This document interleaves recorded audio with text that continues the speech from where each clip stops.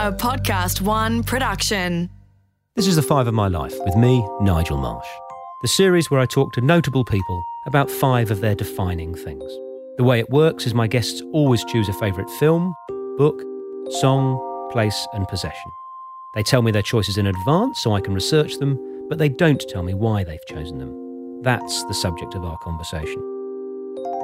The reason I devised this series is I wanted to create a slightly different way to gain an insight into the real lives and thoughts of prominent people.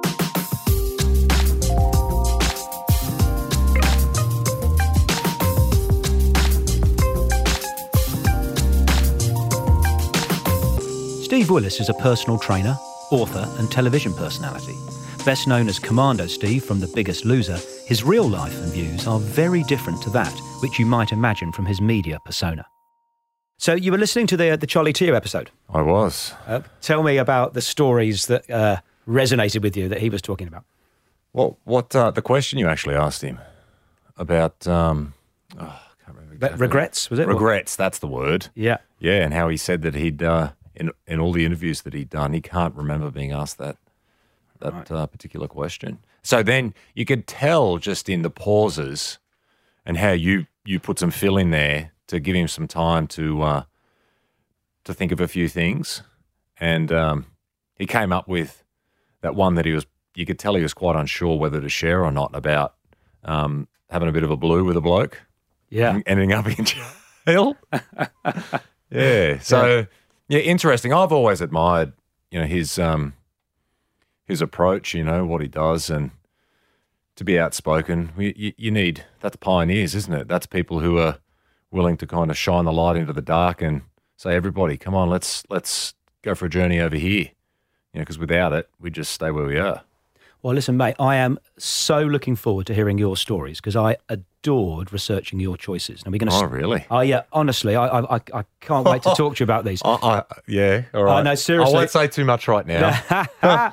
So your film blew my mind. You Honest? chose. Yeah, why would I lie, mate? No, it's no. my podcast. I adored it. So you Wonderful. chose Walk With Me, the 2017 documentary, and I'm probably going to pronounce this bloke's name wrong, so I do apologise. Thich Nhat Hanh. Very good. Okay, could you tell us about explain for us, if people who haven't seen the film, what it's about, and then tell me why you chose it? Well, essentially, the film Walk With Me by Thich Nhat Hanh is about embracing a different way of being. And the more gentle, calm, love, compassion, empathy side that I feel we all contain, but we're too busy doing other things. And I think the film took quite a while to film. And because it's just, there's so much space, there's so much doing, but not doing. It for those that aren't in that frame of mind and way of being, it would create a lot of agitation for them because they're waiting for the action to happen. They're waiting for the pace to pick up and for it to get faster. But that's the premise of the film, is Walk With Me, essentially his walking meditation and presenting that in a way to the world that it's digestible to a degree. And I think more and more people are starting to connect with it. Not just that, but a different way of being. You can call it a spiritual way of being, or being more aware of another essence of our being. I feel it's beautifully presented, and I've forgotten the gentleman's name. He's an actor that's Benedict Cumberbatch. Yeah, he narrates it very well. He does a great job. Oh. So when did you come across the Thich Nhat Hanh? Oh, would have been 2014, Right. 2015. And it wasn't something that just appeared for me. It was through reading other books, and I think that's the way, isn't it? Doors open and you start exploring.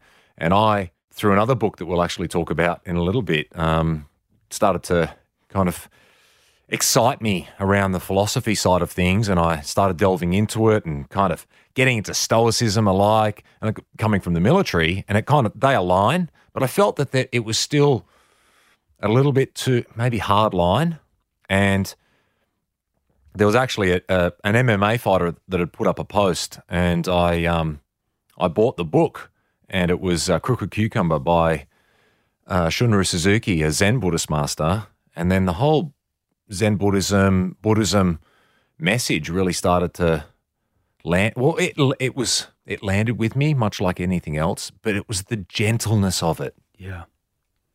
So I've done, in your honour, in preparation for this interview, I've done a lot of research into Thich Nhat Hanh. What an incredible man. He's got a sort of a presence that even watching an interview with him, so I'm looking on a tiny computer screen, but I'm feeling calmer and I'm in the presence of something deep and authentic and real. It's just wonderful, man. So I'm fascinated by the incongruity or the tension between sort of Zen Buddhism and being a media personality, for want of a better phrase. So reality TV shouty bloke loves, Thich Nhat Hanh. You go, I think tell me about it. It's always been there. Yeah. And if I look back to my younger years, I was very much that all embracing and a very gentle soul. I remember crying at Old Yeller. Remember that film where the poor dog gets rabies and ends up dying, and I was in tears as a 5-year-old. I just couldn't comprehend why this dog that did so many wonderful things for people ended up dying. I just couldn't comprehend that connection, and I think it was the whole thing around death, and it really rattled me. But my upbringing, I feel within myself, I forced that part of me. I felt that I needed to suppress that. I needed to put my body armor on and be on guard and be there for myself, and that required me to cultivate a lot more of those stronger, more aggressive behaviors and I guess first and foremost emotions. So tell me about the upbringing.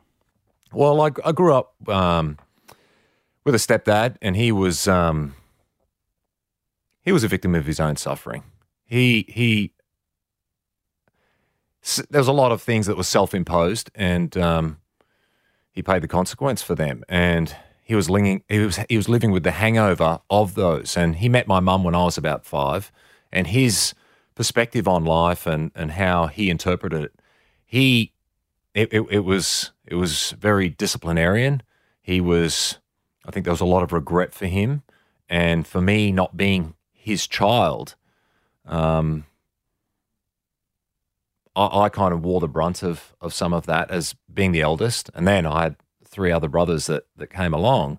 But being the eldest and quite this meek little soul, he probably felt that I needed toughening up. But I was also quite hyperactive and just on the go, and he will even profess that he thought hyperactivity was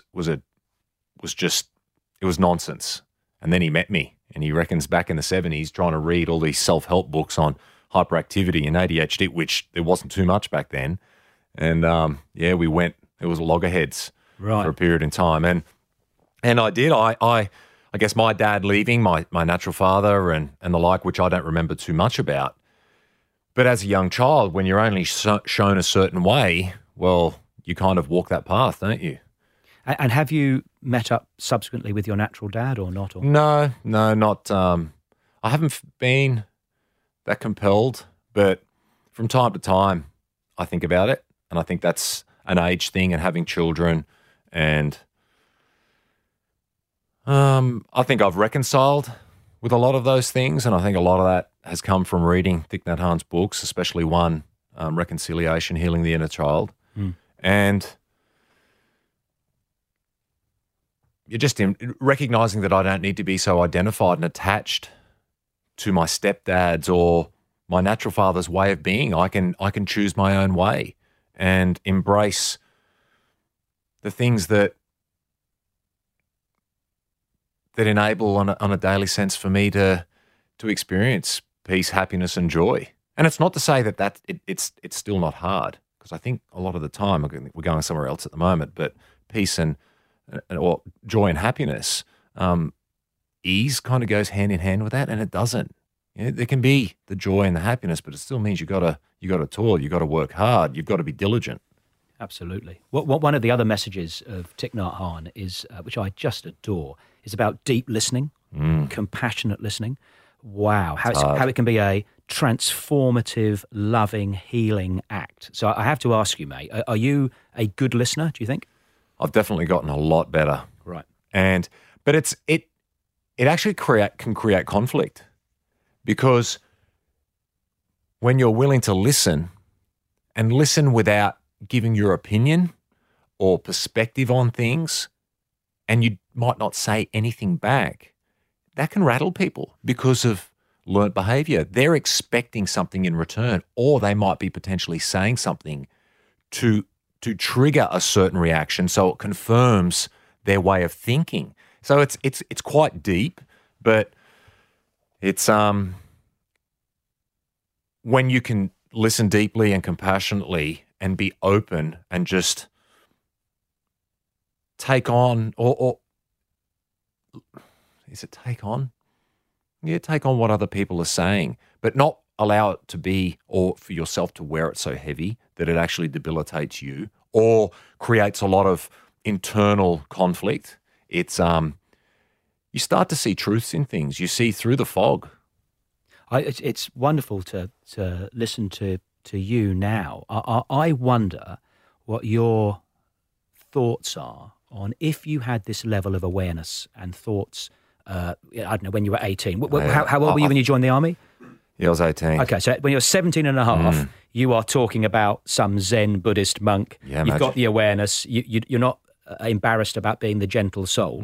How do you feel your life might have panned out in terms of, it could be marriages, could be military, could be whatever? I probably wouldn't have gone to the military. Right. But in saying that, I joined the military to do a trade, which I didn't end up doing. I went into infantry and special forces. But I feel in a more personal sense and a relationship sense, I would have been better at articulating my feelings and emotions and the communication skills. And that, in essence, I think is what relationships are all about. You know, we talk very much about love, but it's very much the romantic idea of love, but on another level, on a much deeper level. And if I had been that aware at 17, 18, now I'm in my 40s, that understanding would have just developed even more. But what excites me is, even at the age that I started to gain this awareness, and where I'm at with my children and having conversations with them. Like, I remember at 40 having a conversation with one of my daughters, and she was 8, and it just blew me away that this little 8-year-old was comprehending. And I think a lot of the time we know when we're younger, but we're just, it's not encouraged. So we tend to shut down or lock away those parts of our being because we're told by society, or even parents and the like, that this is what you need to develop and cultivate. But isn't it a wonderful gift and opportunity to be able to attempt to be a good parent? I love that. That's how the world progresses. You go, your natural dad, your stepdad, for all their imperfections, they were trying their best with what they've got. But you can look at that and go, I'll take that and I'll own it. Yep. And then I'll try and build and be the best dad that you can be. And that's just what a lovely journey. And that's exactly what I've done. And I to this day don't hold anything against them, because they were just doing the best that they could. But what also brings happiness and joy is realizing just how much suffering they were going through and connecting with that and helping to heal that, because I could perpetuate that and pass that on to my children. And then they would either get to a point where their level of awareness goes, well, hang on a second, this just isn't serving me, and go about healing it. And it's great. And it's not just within my own family, but I guess in being, and then conversations like with yourself and others, that you can present a different way, and for those who are willing to investigate and embrace it provides an opportunity, a permission piece. Would you mind if I read a quote? Go for it. From it floored me. Okay, so this is Thich Nhat Hanh, a 93-year-old Zen Buddhist monk, who said, he was talking about listening and conflict, real conflict, not just marriage. He's talking about terrorism and all that stuff. And he goes, he was asked how he would deal with it. What would you do? And he said, I would start the conversation by saying, dear friends, dear people, I know that you suffer a lot. I have not understood enough of your difficulties and suffering. It's not my intention to make you suffer more. It's the opposite. So please tell me about your difficulties and suffering. I am eager to learn and understand. Holy crap. If you start a conversation with that premise, whether it be your wife, your girlfriend, your brother, whatever else, you're just on the right track. I'm here to understand, to make it better. What a presence. I just think amazing. I totally agree. And if anyone's interested on YouTube, there's a little video that he does on wrong perception and wrong view. Oh, did you see it? Yeah. And I felt when I was watching that this gentleman was talking, but the way in which he was conveying what he was saying, it wasn't just him. It was like the universe had conspired to use him as a conduit to express in words these eternal truths. I was blown away, and I guess you've got to be willing to walk the path and to do the daily practice yourself, though. So your film was a sensation, but you've one-upped it with your book. So we're going from a man of peace to a man of war, but a US Navy SEAL, and it's a self-help book. And I'm not big on the hokey-pokey self-help by unqualified self-appointed experts, but this is Eric Gretton's book in 2015, Resilience. I just adored every page. Tell me about that book and why you chose it. It had been recommended to me, and I was struggling within myself around a few things. And what year was this?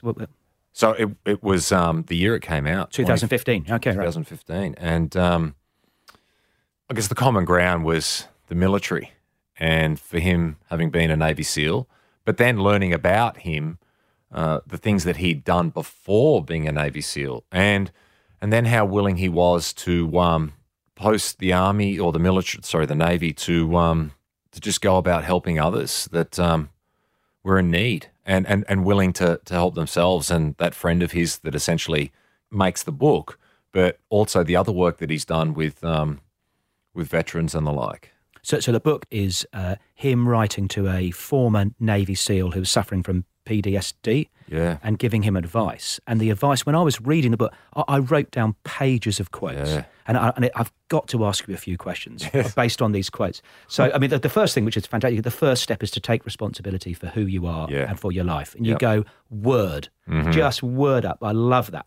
But one of the other things he says is, I see every person as superior to me in some way, with every person as my teacher. So I'm interested to learn, do you learn things from your clients when you're doing a camp? More than anything. People ask me all the time, what are the defining moments? What are the things that you can put your finger on that have helped to shape and form who you are? And there's so many. And the fortune of leaving the military and landing a role on an Australian television show, The Biggest Loser, the Australian version of it, and meeting people where they feel that their lives have utterly fallen apart, and they feel that their last bit of hope is to put themselves on a television show and turn their lives around in some way, shape, or form. And the things that I've learned from them have enabled me to sit here today. Right. And much to what Eric Greeton's talks about is a willingness to see yourself as an equal amongst everybody and not better than and the like. And back to Thich Nhat Hanh, the listening. Yeah. And deep listening. And that helps to create connection. And when you can connect and unite with people are so much more willing to give more of themselves. And that's what I got from my time on The Biggest Loser. So another quote from the book is, mastery lives quietly atop a mountain of mistakes. Oh, doesn't it? So what have been your biggest mistakes? My biggest. Have we got time? Oh, exactly. Yeah, the list goes on. Pick the biggest two. The biggest two, definitely the first one is in a much more personal sense, is my intimate relationships. Right. I was just terrible at it. Explain. Just not knowing myself. And how being did that scared of manifest? myself. How did that manifest to your partners, not knowing yourself? What did... Well, going into relationships and maybe not knowing that it wasn't the right relationship at the start, and listening to my intuition, and being capable of expressing my feelings and my thoughts around things, and allowing things to just get to a point where, or to a breaking point. And looking back, that's unfair on myself, but it's also unfair on them. And children have come about from that relationship and the like. But as much as there's kind of mistakes within that, there's also a lot of learnings. And I wouldn't want it any different, essentially, because my children are beautiful, and they've probably been my biggest teacher. Second mistake. Oh gosh, second mistake. I can't. Yeah, because I don't honestly think of the word mistake. Okay, yeah. I'm going to rephrase the challenge Yes. with another quote. Accept that you are imperfect and always will be. Your quest is not to perfect yourself, but to better your imperfect self. This book is sensational. What a lovely thought. So what are your imperfections now? So not earlier on in your life, but now, today. I'm looking at you. You look happy. You've got a nice presence about you, apart from the pot belly. And this is not TV, so people can't see you. I have to tell you that Steve Willis is really out of shape. No, but you look happy and fit and whatever. That's right. But what are your imperfections now? I feel like I'd love a lot more. Be an even better listener and embrace, like, I still feel a hangover of the past with things where, I'll use the word ego, kind of comes in through the back door and taints or wants to take hold in situations that are a little bit tricky. And but the cultivation of that awareness, or playing that role of the observer, I can feel it, and I don't need you right now. And I think a lot of the time that comes from fear and not knowing better. And it can come on really fast. It used to, but nowadays I'm more aware of it, and I can just calm it. And that's back to the listening side of things. But I can still be very reactive to situations, and like we all can be. But I think therein lies another opportunity in how you then perceive yourself, because when we tend to recognize that we've really upset a situation or somebody else or the like, we can get further anger with ourselves, or we get guilty or the like, and there's not much space or room with those emotions, and they're very debilitating and they wear us out. So when you can kind of when you can get yourself to a place where you can calm those emotions and those trains of thought, and encourage other ones that are more compassionate and the like, you're in a there's a much better footing to move forward. So I love hearing you. You're on a journey. The last thing I'll say on the book, which again I did oodles of research having read it, and I'd never heard of Eric Greitens before. Are you aware of what's happening in his life currently? No. So he was the governor of Missouri. Yes, that's right. And he had to resign last year. Yes. Because he had an affair with his hairstylist. You couldn't make it up. And he was bribing somebody, and he was using military charity email databases that he shouldn't be, blah, blah, blah. So a huge scandal. And, the poor bloke, we've all got our dramas. But I'd be interested in your view of what's your opinion when you discover that a hero of yours or a teacher of yours has clay feet. Just pretend we heard that Thich Nhat Hanh, was secretly visiting hookers and doing lines of coke. It doesn't necessarily invalidate some of his wonderful messages, but yeah, exactly. And I think we've all got our hang-ups. We're all human. No one's perfect, and I guess it's sad, But it is interesting because it is all part and parcel of our beings, and we very much like to highlight and to point out the imperfections in people. It's like, oh, I told you so. It's like, oh, this person, and I think actually listening to the Charlie Teo interview that you did, back to that tall poppy syndrome thing, and he talks about being a good surgeon and kind of knowing his stuff in his field, but that doesn't mean that he's a perfect human being and good at every other aspect of what it means to be human. And I think that's, something similar with Eric Greitens and the messages that he got across in the book and the other good work that he's done. Unfortunately, it can be. Yeah, it is what it is.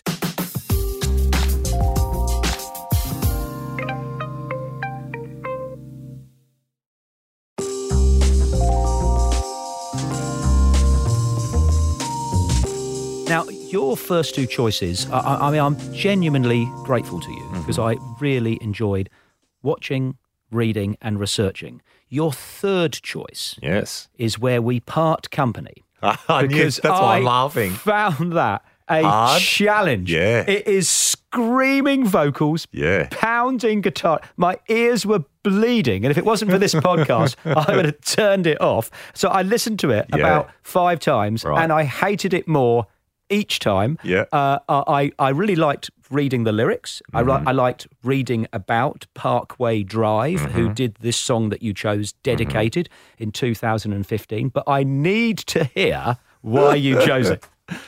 I like what those young blokes are all about. What are they about? Well, they love their heavy metal, the way in which the band came about, and their dedication, as that song essentially speaks to, and their time together. And they could have just so easily pulled a pin, and they went on tours overseas with no bookings. They played in like little venues where there was barely anybody. They would drive, get on the road to the next venue or the next town and sleep on the side of the road, in their camper vans, in their swags. And they videoed a lot of it when, in their younger years. And they remained committed to their cause and what it was that they were doing. And then over time, people recognized them. And, bigger bands in America thought they were great. And, they got to a place in that whole heavy metal side of things where they're renowned as one of the best heavy metal bands in the world. And they've come from Australian shores in Byron Bay. So, and they named the band after their address, which is, I think, is awesome. But it was the music and doing what they did kind of enabled them to go on this journey, which they talk about in their little doco that they did. That's you can watch up on YouTube if you're interested. And what a lot of the time goes with that lifestyle is a lot of drugs and alcohol and the like, and they don't do it. Okay. And they're a committed bunch. I've met them a couple of times, gone to their concerts, but and I love it. But it's not. It's definitely something that I don't listen to as much anymore. Embracing a lot of these other ways of being because it's quite angry, isn't it? Well, yeah, and as you said, the lyrics and the messages, even with some of their other songs, are very poignant and make you sit up and listen and think. But I think it's just the way in which it's delivered. But there's still a part of me that, as I was saying earlier, that kind of revels in that anarchy kind of like macho, side, and I guess it'll always be there. That's just who I am. But it's also, when I wrote this, when I was asked the questions and asked to write them down so that you could research them, what I think it also shows is how we as humans are, as much as nature, a polarity, or the polarities, and embracing that more gentle, kind, calm side of my being and growing that over what I was. And this is still a part of, the place that I've come from. But it's knowing this, all this stuff now has only come through knowing the anger, knowing the aggression, knowing what it's like to take it to another level, take it to another place. And and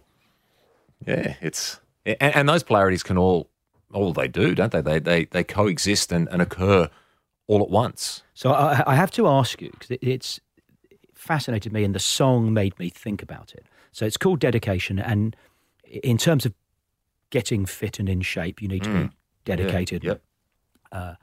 I've read your website and, read as much about you as I can. It is, I'm conflicted about exercise, and I went to an exercise routine, and I went to comedy last week. I love stand-up comedy. Yeah. And one of the lines that it was a female comic said is brilliant, is every day is gym day. Right. When you're running away from yourself. It is. And you go, it's easier to do another 20 stomach crunches than be nicer to your mother. It's easier to go on a 10K run than buy your wife some flowers or pick up the laundry. You go, actually, obsessive, single-minded dedication can be the refuge of a small mind. That makes anyway. So I just thought I'm seeing you this week. Yeah. I'm listening to that. I'm hearing dedication, and I thought I'd just like you to speak to that. Do you think? How do you stop people using it as a crutch? Our relationship with things. Well, yeah. Yes. You go. I've got lots of problems in my life. So, Biggest Loser, for example. I've got lots of problems in my life. One of them, obviously, is I'm 20 stone or whatever. That's one of your problems. Mm-hmm. You'll be a thin, lonely, miserable, self-doubting woman, just not a fat, miserable, lonely, self-doubting woman. It isn't. It's not a panacea going for lots of runs. If that makes sense. And you see it, don't you? And you see it with a lot of professional athletes, and they pay big bucks to be that person as well. And they, unfortunately, some of them don't have too much else going on in their lives. And once they're no longer that person, they're so identified with that way of being. Who are they? And we're seeing more and more of that nowadays, and especially coming out of the military. But in my relationship with exercise when I was younger was I engaged with it to beat myself up because I didn't think too much of myself. But it was also a dear friend, and it was something that I, even through my army career, I did on top of everything that the military expected of me. And that relationship has changed over the years. And the reasons I engage with exercise now are worlds apart from when it was or how I engaged with it in my teens. And for people who engage with it in a way where it's much like any other addiction or crux as such, I guess first it's coming to a realization that you are, and it's accepting that fact, because with acceptance you can put some space around it and maybe get to the heart of your reasons why you're engaging with it in that way. But one thing about exercise I feel that's different is to do it and continue to do it. It requires the resolve. It requires commitment. And at the start, it might be quite superficial, but over time, you go at it with a deeper understanding. And it makes you, well, I guess I can't speak for other people, but in my experience, it's an active meditation. Yeah, and I mean, we don't know each other, but reading about you, I am fascinated and inspired and moved by your journey. I look at your website now, and it's all about inclusive and gently encourage. And you go, hold on, I thought he was a bloke with the sunglasses shouting at people, right? And you go, and you may have been that bloke, but you've been on a journey, and you're still on it, where you are evolving, and it doesn't invalidate who you were, because when you're a 19-year-old bloke being asked to go to war or do an assault course, you can't really be going shanty. No, that's exactly right. You wouldn't be there in the first place. Yeah. There was always that intrigue in those younger years, but not having any guidance or people who, in my life, who were thinking or being that way to kind of encourage it. I didn't kind of channel it and choose to grow it. And it's only as my responsibilities in life grew and I recognized that I was accountable for them, and especially for children, I had to do something about it. I just couldn't live with myself being this aggressive, hard-line father. And you've got to go looking, you've got to go seeking. And, thankfully to, some of these wonderful gentlemen and the words that they penned in their books, and doing my own investigation and embodying it. It's not just the comprehension, but it's allowing that to filter down from my mind, into my being, into my physical essence, and using exercise as a means to do that I am where I am. Now, we're going to move up the coast from Byron Bay. Yes. To the first headland north of Noosa. Mm-hmm. In 1770, dear old Captain Cook sailed past this headland and called it Fiddlehead.